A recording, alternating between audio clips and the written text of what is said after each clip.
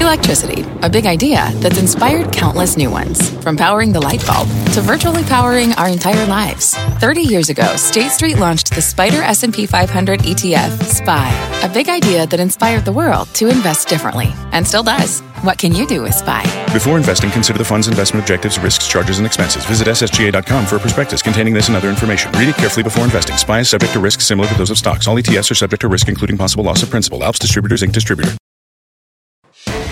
Fast Money begins now live from the NASDAQ market site in Times Square. I'm Scott Wapner in tonight for Melissa Lee. Our traders on the desk are Pete Najarian, Tim Seymour, Dan Nathan, and Guy Adami. Ahead on Fast, the S&P on track for its best quarter in years, and a handful of stocks have gone parabolic. We'll tell you which ones have more room to run. And speaking of parabolic, check out Lululemon soaring after its earnings report tonight. That stock up more than 100% over the past year. We've got those details coming up, but we start with a big reversal for stocks today. The Dow swinging more than 300 points as the bond market continues to wreak havoc on Wall Street. The 10-year yield sinking to its lowest level in 14 months as the yield curve continues to flatten. Even the bond proxy sectors like utilities falling today. So should you shake off the growth fears? And what is safe to buy? Guy. Well, again, welcome back. Day 2 of this week. I know you're playing hurt, so kudos to you. Thanks for looking out. No, I'm pointing it out. So are the growth fears overblown? Well, we talk about them a lot, but are they overblown? Well, no, not at a VIX at 15, and not when the S&P 500 within 4% of the all-time high we made back this fall. So I think although they're talked a lot about, the market doesn't seem all that concerned yet. But what I will say is this.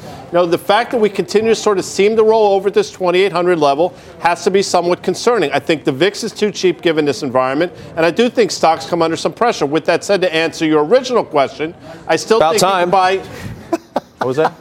It's about time. He's playing hurt, but he's waiting for an answer. He's still got it. I'm not that hurt.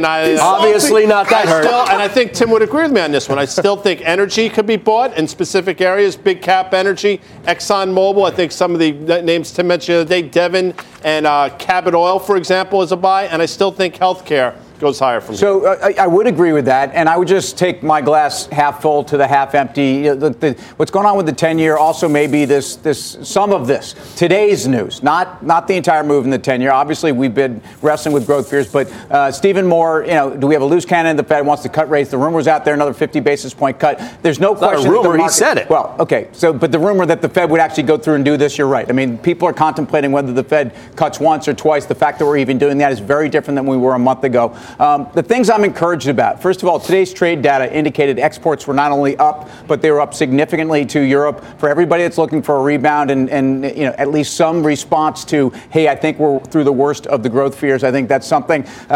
Some of the risk indicators you could be looking at. Dollar yen acts fine. U.S. leveraged loan index acts fine. U.S. high yield acts fine. The places where you really get concerned, emerging markets and semis have been battered over the last 5 days. And I think you could pay caution there. Sorry, Dan, as long as rates, though, remain low and at the top of the conversation, doesn't it put somewhat of a cap on the rally? It might do, but I think at this stage of the game, with rates going the way they are, from the 10-year yield above 3.25 just, 6 months ago to where it is, it looks like it's going back to 2%. That's not particularly bullish in my mind. Of course it's not.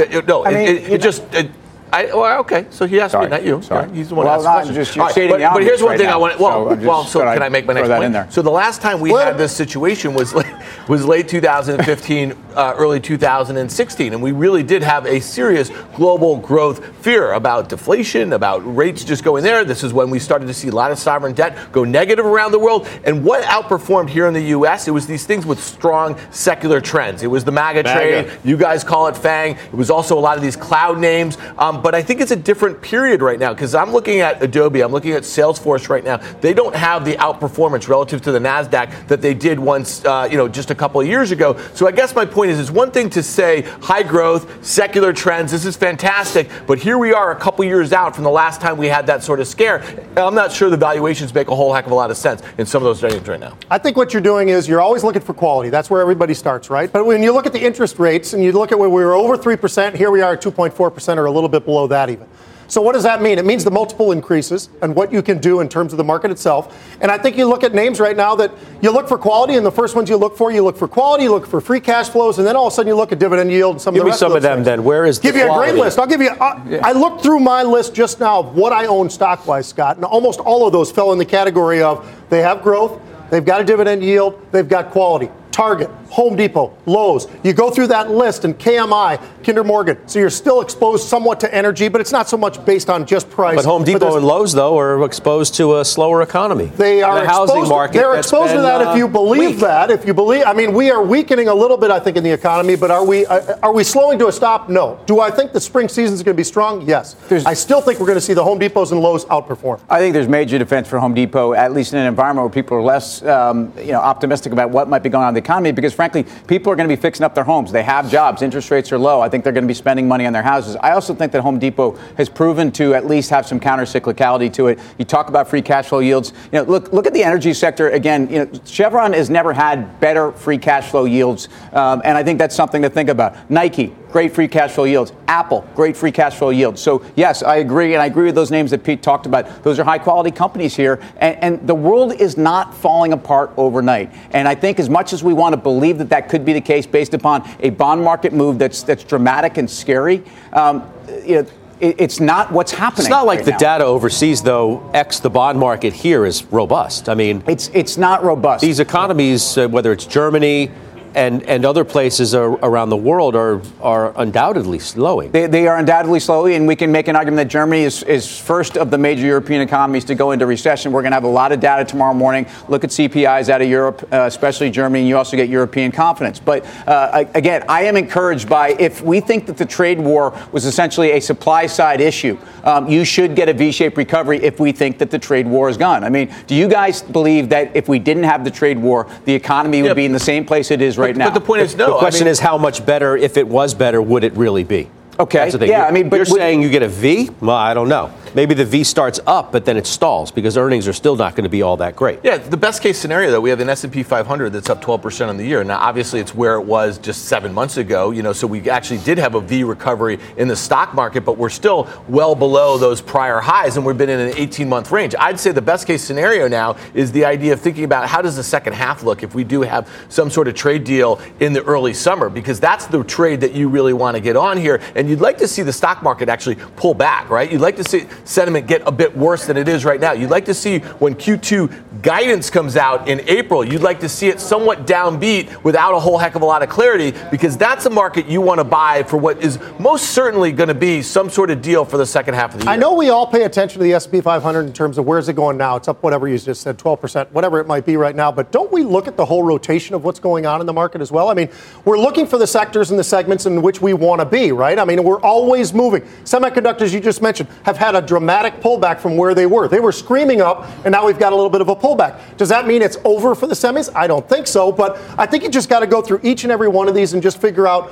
where the rotations are, be very nimble. And again, and Scott and I were talking about this at noon, it's a trading market. This continues to be very much a trading market, and even the big boys are trading this market, and I think that's why we're seeing these moves where we're seeing swings once again, up 200, down 200 in the same day. That's because it's trading. All right. If you're worried about the breakdown in yields, our next guest has 3 high dividend-paying stocks to buy for a breakout. Chris Verone of Strategas Research is at the Plasma to break it down for us. Hey, Chris. Hey, Scott. Well, first let's talk about what happened today, because I thought it was really interesting. You had yields lower, but the yield groups, utilities, REITs, even gold, did not act that well. So maybe there's some type of a change afoot here in the bond market. I want to look at 10-year yields here just to start. This is over the last several years. Remember, 10's bottomed at 130 back in the summer of 16, and they peaked at 330 in the summer of 2018. That's a 200 basis point move over 2 years. If you cut that move in half, it gets you right to about 230. So a 50% retracement of this entire move is basically where yields trade right now. That's an area of support. We would not be surprised to see yields bounce from here, particularly with sentiment and momentum now oversold. So don't be shocked to see yields rally. I think in that environment, if we want to own yield stocks, they have to be more than just yield payers. This is McDonald's MCD. Good story, good picture. It has spent the better part of the last 6 months in a pretty tight range We think it breaks up and out of that 170 range, on its way to 190. And importantly, MCD outperforming the S&P as well. So a good relative trend there. I think Lowe's is another example here. The yield on Lowe's is about 180. So you're getting a pretty competitive yield. The trend has been intact for the better part of the last couple of years. Every single time it finds support, it rallies. Finds support, it rallies. It did that a few weeks ago. What we really like here is in relative terms, about to make new relative highs versus the S&P. So we think Lowe's is fine. I think Intel is another story. Yield here about 250. It's coming out of this big base. For what's been a pretty weak last couple days for the semis, Intel's actually held in there okay. I think if you get this back to $50, it's timely. And then on the other side, what do you want to avoid? The stocks that are only yield plays. That's Altria for us. It's rallied right into resistance at the downward sloping 200-day moving average. It has failed here several times in the past. This still looks like a bear market chart to us. We think this one goes lower. So when you put this together, we suspect yields probably bounce here. So if you're going to own yield stocks, focus on things like Microsoft or Intel or Lowe's. That's where the value is. All right, Chris, come on over to the desk. No vote. I mean, sometimes what we like to do on this show is we vote. I don't think Scott needs to be coached on the way things go down here. And said, look, it's the way it is. Veto. I'm just asking a question. Don't give me the dagger eyes. It's just a question. Chris is here, by the way. Wow, the producers were talking to me in my earpiece, not from over here. Okay. No, I apologize. I got a little ahead of myself there. I'm sorry. Cool. I'll be quiet. Bottom line is just looking for yield is not enough. I don't think so. I think we've been in an environment where over the last couple of weeks, they just took them from 260 to 230. They're probably oversold here. I thought the last couple of days were telling that you didn't have the yield groups actually act that well. Utilities were a laggard today. REITs were a laggard today. Gold was down. So what does the market already know? I think it's maybe starting to price in, and Tim talks about this, our growth expectations actually maybe starting to bottom here. Are we at the point now where we want to start thinking, what's the next trade? Now, Pete, we talked about this is a very trading environment. Mm-hmm. I think that speaks to what we've seen here recently. Well, two of your stocks as well, Intel and Lowe's, are ones that you like. Yes. Plays right into what Chris was saying. Absolutely. And I'm curious, are some of the other names that I mentioned, do they fall into the category as well? The Home Depots of the world. I mean, if you think about the whole housing space, the whole home building space, these are stocks that have been getting better for 6 months now. The home builders did not bottom on December 26th with the market. They bottomed way earlier in the fourth quarter. So I think the housing market has already been showing you that something may be getting better in that space. Look at how Lennar acted today. Look at how Pulte and Toll, KBH. That's a good space. We think it's getting better. Lowe's, again, with a 180 yield is an attractive way to play it, too. Chris, how do you deal with a name like Intel, which didn't really suffer the same fallout as all the rest of the markets did? So, in fact, Intel was very defensive going through December into the downdraft in the market and has been kind of less than spectacular on the way up here. What's your trading view? I do want to still keep in mind, Intel was down 25% from high to low in the fourth quarter of last year. So it got shaken out with the rest of them. Some of the semis were down 40, so certainly from that context. But it's a stock that actually started to outperform in September, October. It's continued to outperform in a risk-on market over the last 3 months. That just sounds like a leader to me, right? You get this thing back from 52 to 50, it's a pretty good area to add some exposure there. All right, good stuff. Thank you. Thanks for being here, Chris Verone. All right, we have much more on the market. Take a look at some of the stocks up double digits this year. Next, plus check out Lululemon soaring after its earnings. That stock has been on a tear. We'll bring you the latest.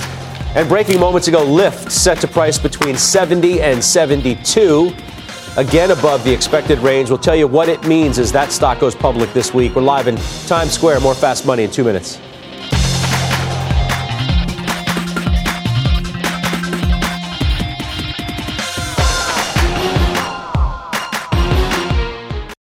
The spirit of performance defines Acura. And now it's electric. Introducing the all-electric ZDX, Acura's most powerful SUV yet. While what powers their cars may change, the energy that makes Acura never will. Crafted using the same formula that brought them electrified supercars and multiple IMSA championships, the ZDX has track-tested performance that packs an energy all its own. With a premium Bang & Olufsen sound system and up to 313-mile range on a single charge, and a Type S variant with an estimated 500 horsepower, the ZDX is everything they said electric could never be.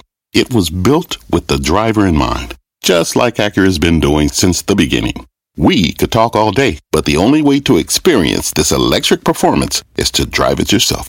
Unlock the energy and order yours at Acura.com. Welcome back to Fast Money. We have a news alert on Lyft, which is set to go public on Friday. Deirdre Bosa live for us tonight in San Francisco with those details. Deirdre. Hey, Scott, Lyft upping its range to $70 to $72 from its original range of $62 to $68. It will sell nearly 31 million shares in its IPO. As you said, expected this Friday. We will get more exact pricing tomorrow evening. And guys, we know that this IPO was oversubscribed very early on in its roadshow, and there has been a lot of interest for a few reasons. First, Lyft is going to be the first ride-sharing company that public market investors really get to play in. It is one of this class of aging unicorns that have been private for a very long time and let its valuation climb through VC money. But still, guys, it is set to go public at an even higher valuation with this new range. Its implied market cap could be as high as $20.5 billion on a non-diluted basis. And to give you some perspective, that would put it on par with the value of United Continental. So lots of excitement, but lots of questions as well. Of course, this is a company, we've talked about this lots, that has lost nearly $1 billion last year. Lots of questions about the business model, and the company can't even guarantee that it ever will be profitable. So this is the latest pricing. The debut will have important implications for its larger rival Uber because it is planning to go public as early as April. The better Lyft does, the better Uber does, even though it is a much bigger company, much bigger platform that does ride sharing along with a lot of other businesses, and it's invested in a lot of other ride sharing companies around the world. So the fact that it is going to be pricing higher than its expected range is interesting, and it will be making its debut if all goes well where you guys are on the NASDAQ this Friday. All right, Deirdre, thank you. Deirdre Bosa with the latest there.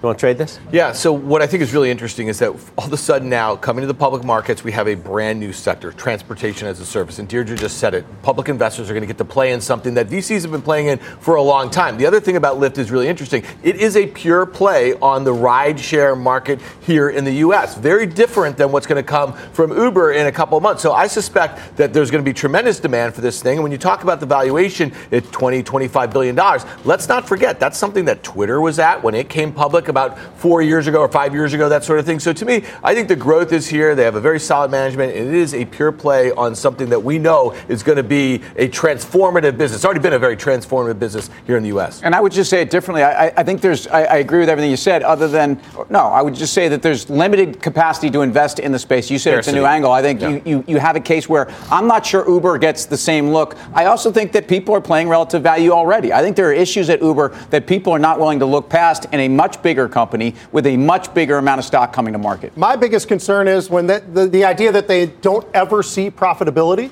Boy, does that sound like Snap. Right? I mean, when we saw some of the other IPOs that are big, everybody wants them. They all wanted to be in social media at the time. They go for a Snap, for instance.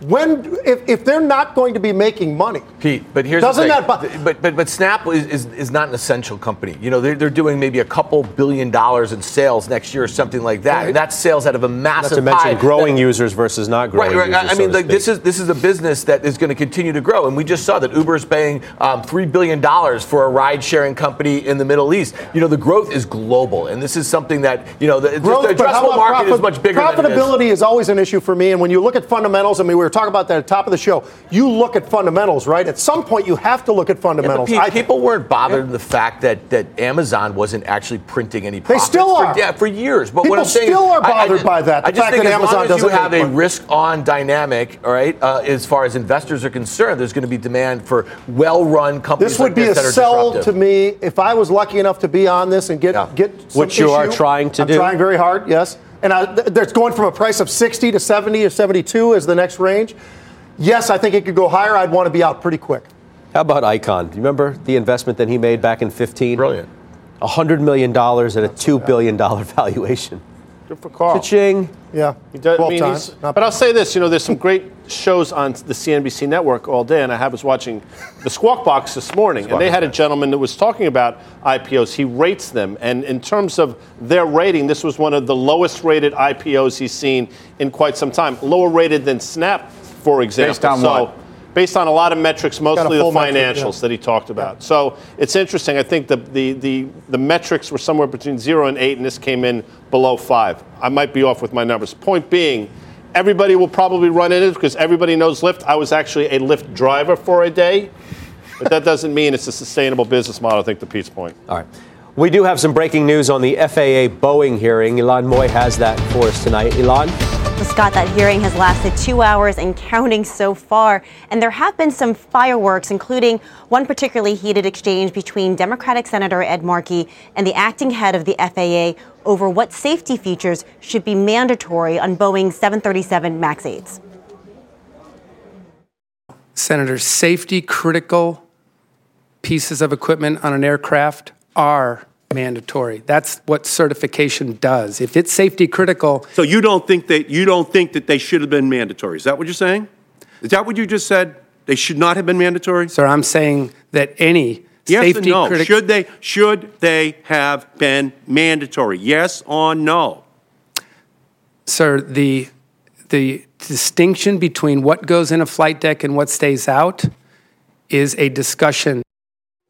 So there they were talking specifically about the angle of attack indicator. Markey and about 13 other Democrats had sent a letter to Boeing CEO accusing the company of providing safety a la carte. But Boeing has put out a statement saying that they plan on offering that indicator at no cost to airlines in the future. Back over to you. All right, Ilan, thank you very much for that report. Despite all this, airlines were a bright spot in the market today, Timmy. Well, it's interesting. And also the MAX 737 issue was something where people wanted to possibly impute this upon airlines. Actually, it might be, they might have lower routes. They might actually be a little bit more margin friendly on the back of this, might even cut some capacity, something we like to see with airlines. Bottom line is this is a bad situation. That doesn't necessarily mean it has to be good for airlines, which often sometimes these things really are in the case of airlines. I think airlines as a group, and I would say Delta at the front of the line, are priced as if we're in a recessionary market. I think they're trading stocks more so than even other stocks in the transport sector, which is obviously very cyclical. I love Delta. 9.5 times to me is the best of breed. You know what's funny though? Real quickly, we have a couple charts. If you look at United, you look at Delta, you look at American. I mean, you say they're priced for a recession. The charts look like they're about to just flush. I mean, they're really bad. So today, those bounces that you said it was the one bright spot are off of really key support levels. Just kind of look at those. They bounce where they should have, but Delta, the one that on a relative basis acts the best, looks like a massive head and shoulders top. So to me, there's something else going on in this group that's kind of evil here. That's been hanging around for a while. I think the interesting thing from a Boeing perspective is 40% of the profits are coming from the from the 737. I mean, that's pretty stunning, right? I mean, that's something where you got to look at the workhorse jet. Yes, and you talk about Citi had that call today. They said either a $500 stock or 220, right? 5%. Let's remind everybody, 5% shot that it goes down to 220. So they're playing some of this. They're playing at both sides, but small to the downside in their opinion, and obviously looking much more upside. Yeah. Well, quickly, Southwest Air to me probably has the most to lose, but it actually is one of the better stocks today. I think it was up 2.25%. And I think they have 35 or 36 of those planes now on hold or basically sitting on runways getting inspected. What's the point? I mean, valuations are interesting. Southwest is a little more expensive than Delta, I agree. But the fact that it did well today leads me to believe that maybe it continues to rally into earnings, which I believe are on April 25th. All right, for more on the airlines, head to CNBC.com. Here's what else is coming up on Fast. Trade it. Fade it. Fade it. Trade it. A handful of stocks are breaking out as the S&P has its best quarter in a decade. The traders will tell you which ones to trade or fade. Plus, want to know how to invest like a ninja? Well, you're in luck because the host of American Ninja Warrior will be here. You won't want to miss what he has to say. Much more Fast still ahead. What does it mean to be rich? Is it having more stories to share or time to give? Is it being able to keep your loved ones close or travel somewhere far away? At Edward Jones, we believe the key to being rich is knowing what counts. Your dedicated financial advisor will take a comprehensive approach to your financial strategy to help support what truly matters to you. EdwardJones.com/findyourrich. Edward Jones, member SIPC. What's on the horizon for financial markets? At PGIM, it's a question that over 1,400 investment professionals relentlessly research in pursuit of your long-term goals. Specialized across asset classes, but united in collaboration, our teams provide global and local expertise. Our investments shape tomorrow, today. Pursue your tomorrow with PGIM, a leading global asset manager. Go back to Fast Money. S&P on track for the best quarter since 2012, and a handful of stocks have gone parabolic. Check out the moves in names like Chipotle, Ulta, GE, Xilinx, and Hess, all up around 40% or more this year. So given these moves, we thought it was the perfect time to play. Love game, Scott. Or fade it. Great game. That's right. Timmy's favorite game, trade it or fade it. Let's get right to it. Guy, Ulta Beauty up more than 40% this year. Trade it or fade it. I like this game. You're a sports fan, though, right? I mean, I know you're not feeling well, so I want to ask you a quick question. Feeling great. What are you talking about? What would give you that idea? You're a Washington Capitals fan, so if the Capitals were Stanley Cup defending champs, trade Alex Ovechkin, it would be because they didn't want him anymore. It's just an odd game to me. The trade it actually means you want to buy it. I just want to bring that up because I know you're not that familiar with this game. But I'll play it correctly for you. Trade Ulta Beauty. And people out there are going to see, how can you trade? This stock has been parabolic over the last 6 months. Yes, it has. But you look at the quarter, ridiculous quarter in terms of comps. Inventories are up 10.8% year over year. Sales growth was close to 20%. Margins continue to hold in there. This program they have that keeps people in, everybody feels good about being an Ulta, is firing on all cylinders. And quite frankly, at 23 or so times forward earnings, it's not crazy expensive in terms of their earnings growth. So I say trade it. See, relative to themselves, I mean, this is a consumer products company that I'm not sure how much pricing power they have. I actually think it's more expensive than that. I would be fading this stock, Scott. By the way, I won't get into the sports metaphor. We don't need it. I think this stock, to me, in an environment where, if anything, sounds like you guys think that the consumer could be under some pressure. Not sure why you want to be in cosmetics discretionary. I think you trade it because of the fact that the free cash flow is there, and we talk about that every single night when we break down all these stocks, and the fundamental story is there as well. So balance sheet is great, trades at 23 times, and what's the growth? Giddy up. Tremendous growth. Good enough. Yeah. Okay. Dan, you're up next. Chipotle, 62% in 2019. Trade it or fade it? I think you fade it here. What a game. And I'll tell you why. I mean, this is back in 2015, this company printed $15.40 in earnings, and they saw that basically evaporate the next year with all that E. coli sort of stuff. Next year, they're expected to actually get back to that peak earnings, about $15.50, $12.50 this year. So we're almost there. The stock is basically about 10% away from those all-time highs back in 2015, trading about 56 times this year's expected earnings, which is expensive to its history, especially when it's getting back up to this earnings ramp. So to me, I just think if you have not been in this trade, you're not getting in it now for what might be an epic double top once investors start to discount the fact that they're back at that peak earnings to me. So I'm fading this one, I think you would say. I would agree with Dan, Nathan. Oh, really? Wow. Okay. No, why do you have to be that way? I'm just saying, you know. Seriously, I mean, everything has got to be confrontational. Yeah. I'm agreeing with you. I think you're making cogent points. The double top you speak of comes around $7.50, I think, July or so of 2015. 45 times forward earnings is ridiculous. But you know what? The valuation's been ridiculous for the last $100. So you have to ask at a certain point, you've just been wrong. I've been trying to fade this stock for quite some time, but I will say this. I agree with Dan. You could have the mother of all double tops, and it comes in the form around what's O? Just you said mother, and anyway, it's been a burrito blowout for sure. Yes, thank you. All right, Tim. Hi. GE up 37% this year. Trade it or fade it? I'm going to trade it. And obviously, GE's up 37% is after a blasting and a plastering in 2018. And what's going on here? Well, between the sales and at least the ones we've outlined, first of all, we have very near-term $40 billion in spin-outs and Wabtec and biopharma, you name it. And so I think, look, the story for GM really is about balance sheet. Nothing changes overnight, but I think Larry Culp is making change faster. I don't think there's a lot to be excited about other than the sum of the parts still make sense to me in this business. And I think if you look at the earnings multiple, it's very debatable what they're going to earn, but I don't think that even matters at this point. Is it getting whittled down? You say the sum of the parts. Are they just taking those best parts and kind of kicking them out? And I just think that last month we saw when they announced that deal, right? And that was something that everyone was really positive about. The stock was up 20% in the pre-market. It gave it all back over the next couple of weeks. Are investors starting to lose patience or, still it's a very complicated story here? Well, I think they need to be very patient. Look, Baker Hughes, to me, in an environment where I think energy is slowly re-rated over the last couple of years, I think Baker Hughes might be valued at a discount right now. They don't have to go sell it. That's part of the story here. But definitely, look, getting that utility, that power book into a place where it's not a loss leader, but that actually even it's running at even keel is what I think Larry Culp is doing. That will help this company slowly revitalize these assets. You think it's going back low single digits? I think it's the Titanic. I think they're moving. I think they're moving the deck chairs around on the Titanic right now. And the problem is he's not getting the prices that he needs to get. He's doing what he has to do and what he needs to do. But I look at the balance sheet. You still have $100+ billion in debt. I mean, that's a big number. And so at some point in time, I think people will start looking at that and get more and more concerned. It's been a great run from 6 up to here.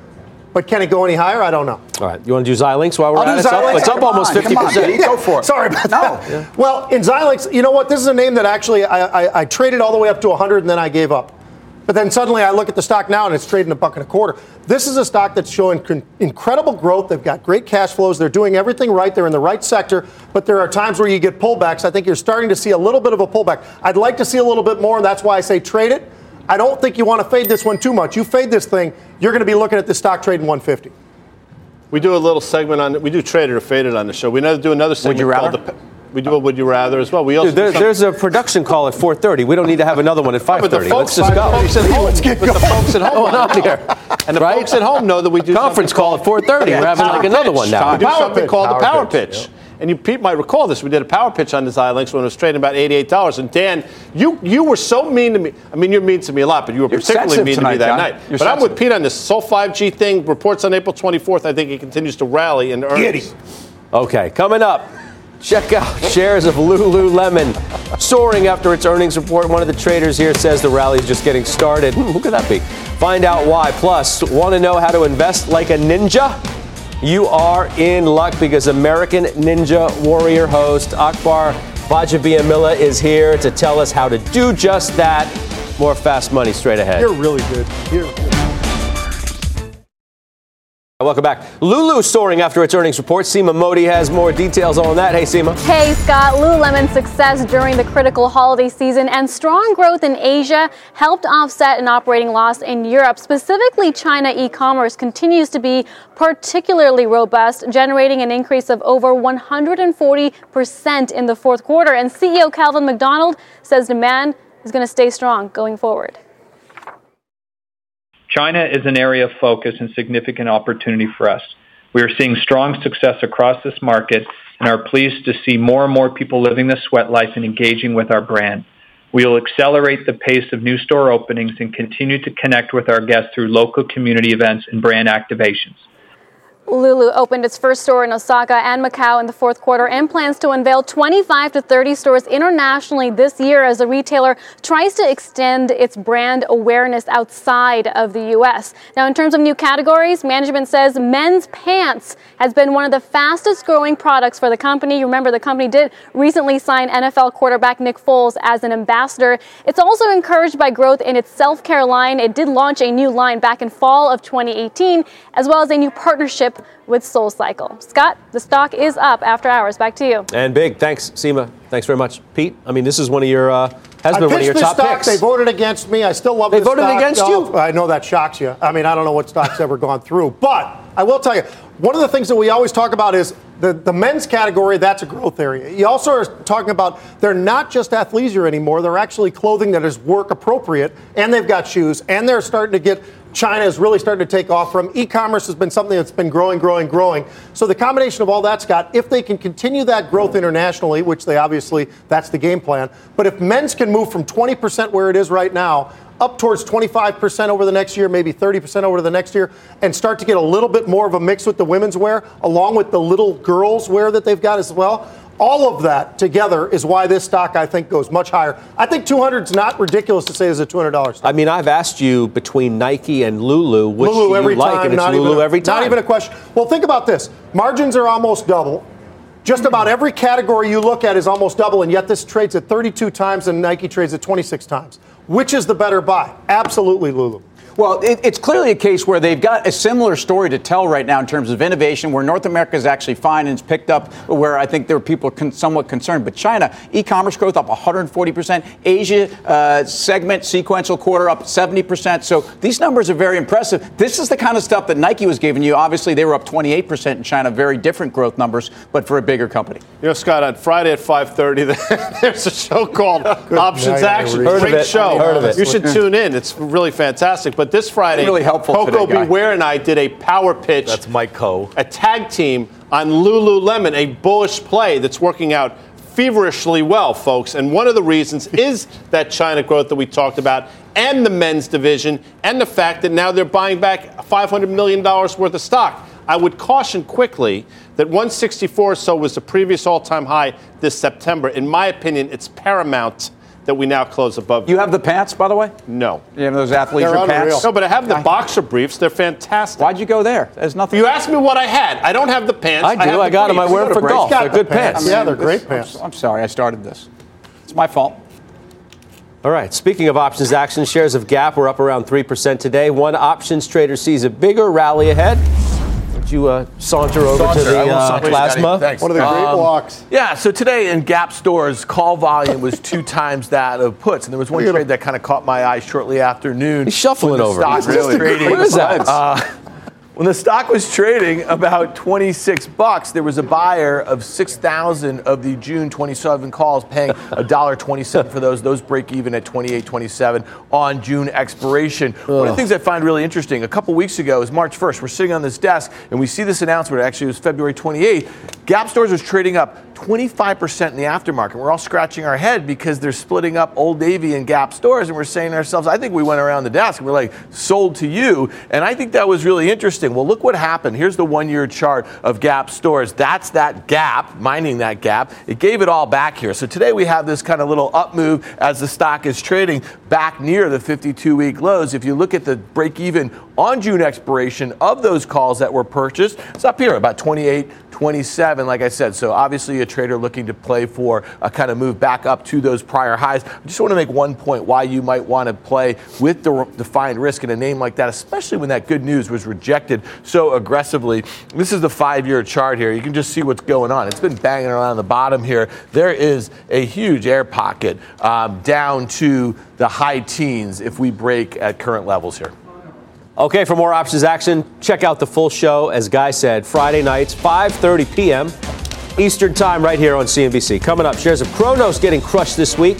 So what's going on with cannabis? Stick around and you will find out. Plus, here's a sneak peek at our Kramer Cam. There it is. There's Jim talking to the Centene CEO about their WellCare acquisition. Don't miss that interview, top of the hour, 6 p.m. There's more fast after this.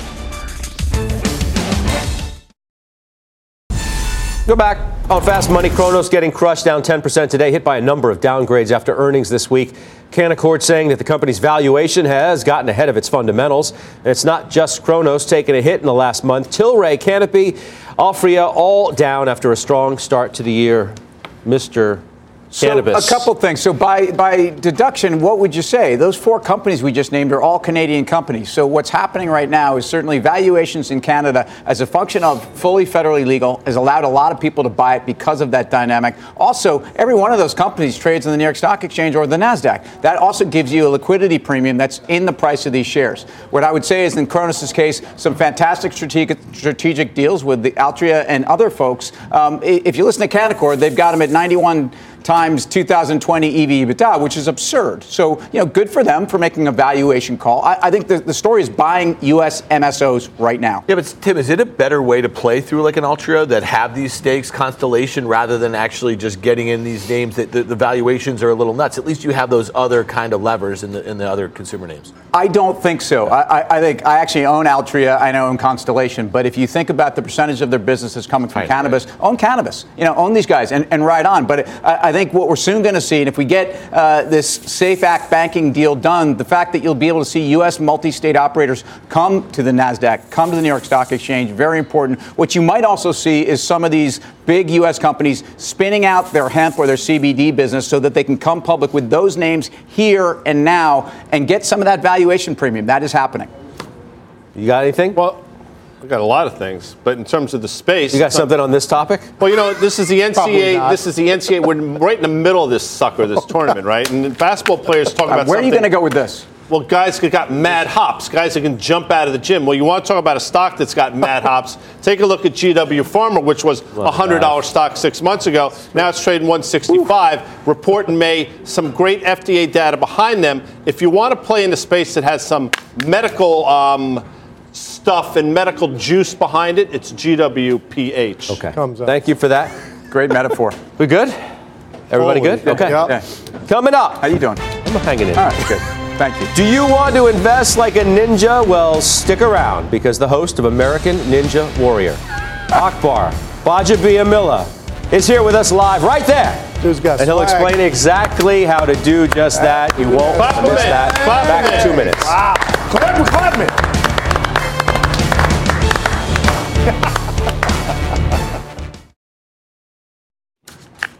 Welcome back to Fast Money. CNBC has a financial wellness and education initiative called Invest in You. Ready, set, grow.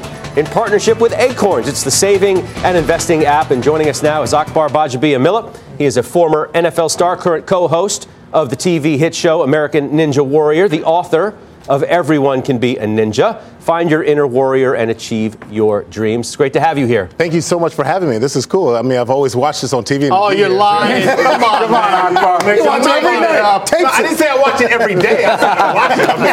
I work with a guy named Matt Money Smith, and he always has it on in the locker room at work. We made him smarter, right? Yes. Yeah. All right. I love your backstory. When did financial literacy become important to you? You know, financial literacy became important to me really when I made it to the NFL, and that was the first time that I really was making solid money. I still remember my first, year, $225,000 in 2003. I'm like, oh my goodness, this is a lot of money. What am I going to do? And I was just telling the story. I remember where, my quarterback at the time, Rich Gannon, telling me, he says, Akbar, don't listen to these guys making fun of your car, because I was driving a Pontiac, 1998 Pontiac Sunfire. He's like, make sure you invest, go buy a home, you know what I'm saying, in Alameda. And just, I'm like, man, I don't know a lot. I'm having locker room conversations because I don't know enough about it.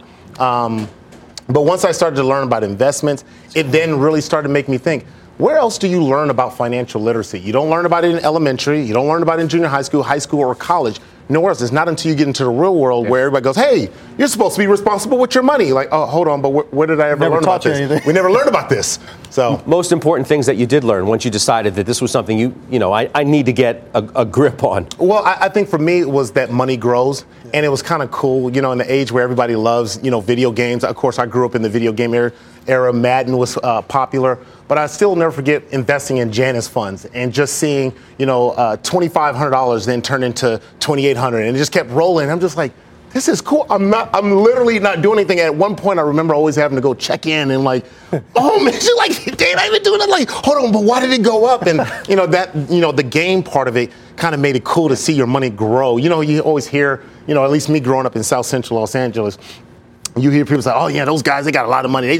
They wake up and they make money. I was like, this is happening. This is really happening. So it was cool. That was fun. Yeah. An awakening as well when you left pro football and realized how much you had saved in your career and what your subsequent earning years were going to be, that you had to get more of a handle on how am I going to make a living for the rest of my life. Well, yeah, that's the one thing. I had a dream of playing 10 years in the NFL. I didn't end up playing 10 years in the NFL. I ended up only having 4 years in the NFL. And, here I am at 27, 28 years old, just thinking, what am I going to do now with the rest of my life? I'm still in my 20s. I got a long way to go. But I've been very fortunate now to be able to host a show, American Ninja Warrior, and have a post-career that has really kind of helped me out financially. Now getting into writing a book, having my book, Everyone Can Be a Ninja, comes out a day after my 40th birthday. Nice. So I'm pretty cool. May 7th. So I'm pretty cool it's pretty cool. So a couple things that you sort of live by. Fear is our greatest enemy, you say, and how self-doubt fueled the determination that you have. Yeah, for me, I just think about the different points in my life where, I was overcome with fear. I think about the fear of growing up in South Central Los Angeles. Like, am I ever going to make it out? Am I going to make it to 18 years old? And I transferred that when I got to college and trying to make it to the NFL. Am I good enough? I had a superstar brother who was killing it in the league while I was in college. And I thought, man, would I be able to make it? But I even take that into financials. Because financial, I think so many of us are afraid of investing because we don't what does that mean? And, what if it goes down? And if you're emotional about it, then it's very hard to really try to trust the investment process. But I always say on the other side of fear, and I talk about this in the book, on the other side of fear is something magical. And I think we see how volatile the market is, right? But when you're afraid because the stock market just went down, and then all of a sudden, if you look at it, over the history of it, you go, wow, on the other side of this, this is great. I'm glad that I took the time to be patient and invest in this.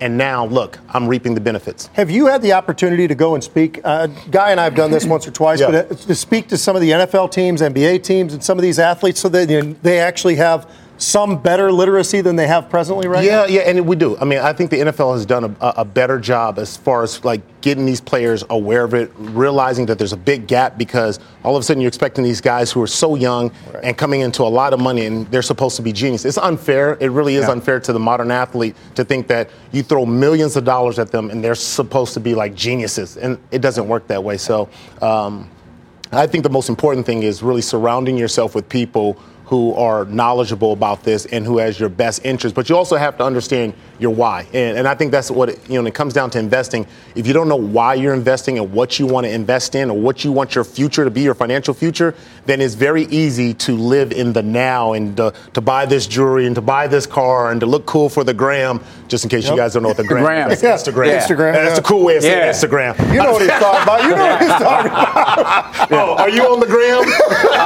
He's on the gram. Quickly, Athletes for Education. It's kind of what Pete was asking you about, sort of spreading the knowledge. Yes. Athletes for Education was a nonprofit that I was involved in when I was in college, no longer around, but it was amazing. And I felt like it was a responsibility once I went through the shock process of making money out of college. I was like, I got to make sure that other kids who are going to come in, whether it's in as a lawyer, a doctor, engineer, an athlete, I wanted to make sure that they knew coming into money, like make sure you start learning and having the conversation about investment and how it works. Great having you here. Thank you so much. Awesome. Thank you. Thanks, Akbar is also a member of the CNBC Financial Wellness Council, NBC Universal and Comcast Ventures, investors in Acorns. Final trades are next. Time for final trades. Pete. JD. Tim. Delta Airlines. That was Delta. Dan? Intel. Delta. And Guy. Southwest Air, Scott. That does it for us. Thanks so much for watching. We'll see you tomorrow night. Mad Money begins now. This podcast is supported by FedEx. Dear small and medium businesses, no one wants happy customers more than you do. That's why FedEx offers you picture proof of delivery, packageless and paperless returns, as well as weekend home delivery to 98% of the U.S. on Saturday and 50% on Sunday. See the FedEx service guide for delivery information. FedEx Ground service is also faster to more locations than UPS Ground. See what FedEx can do for your business. Absolutely, positively FedEx.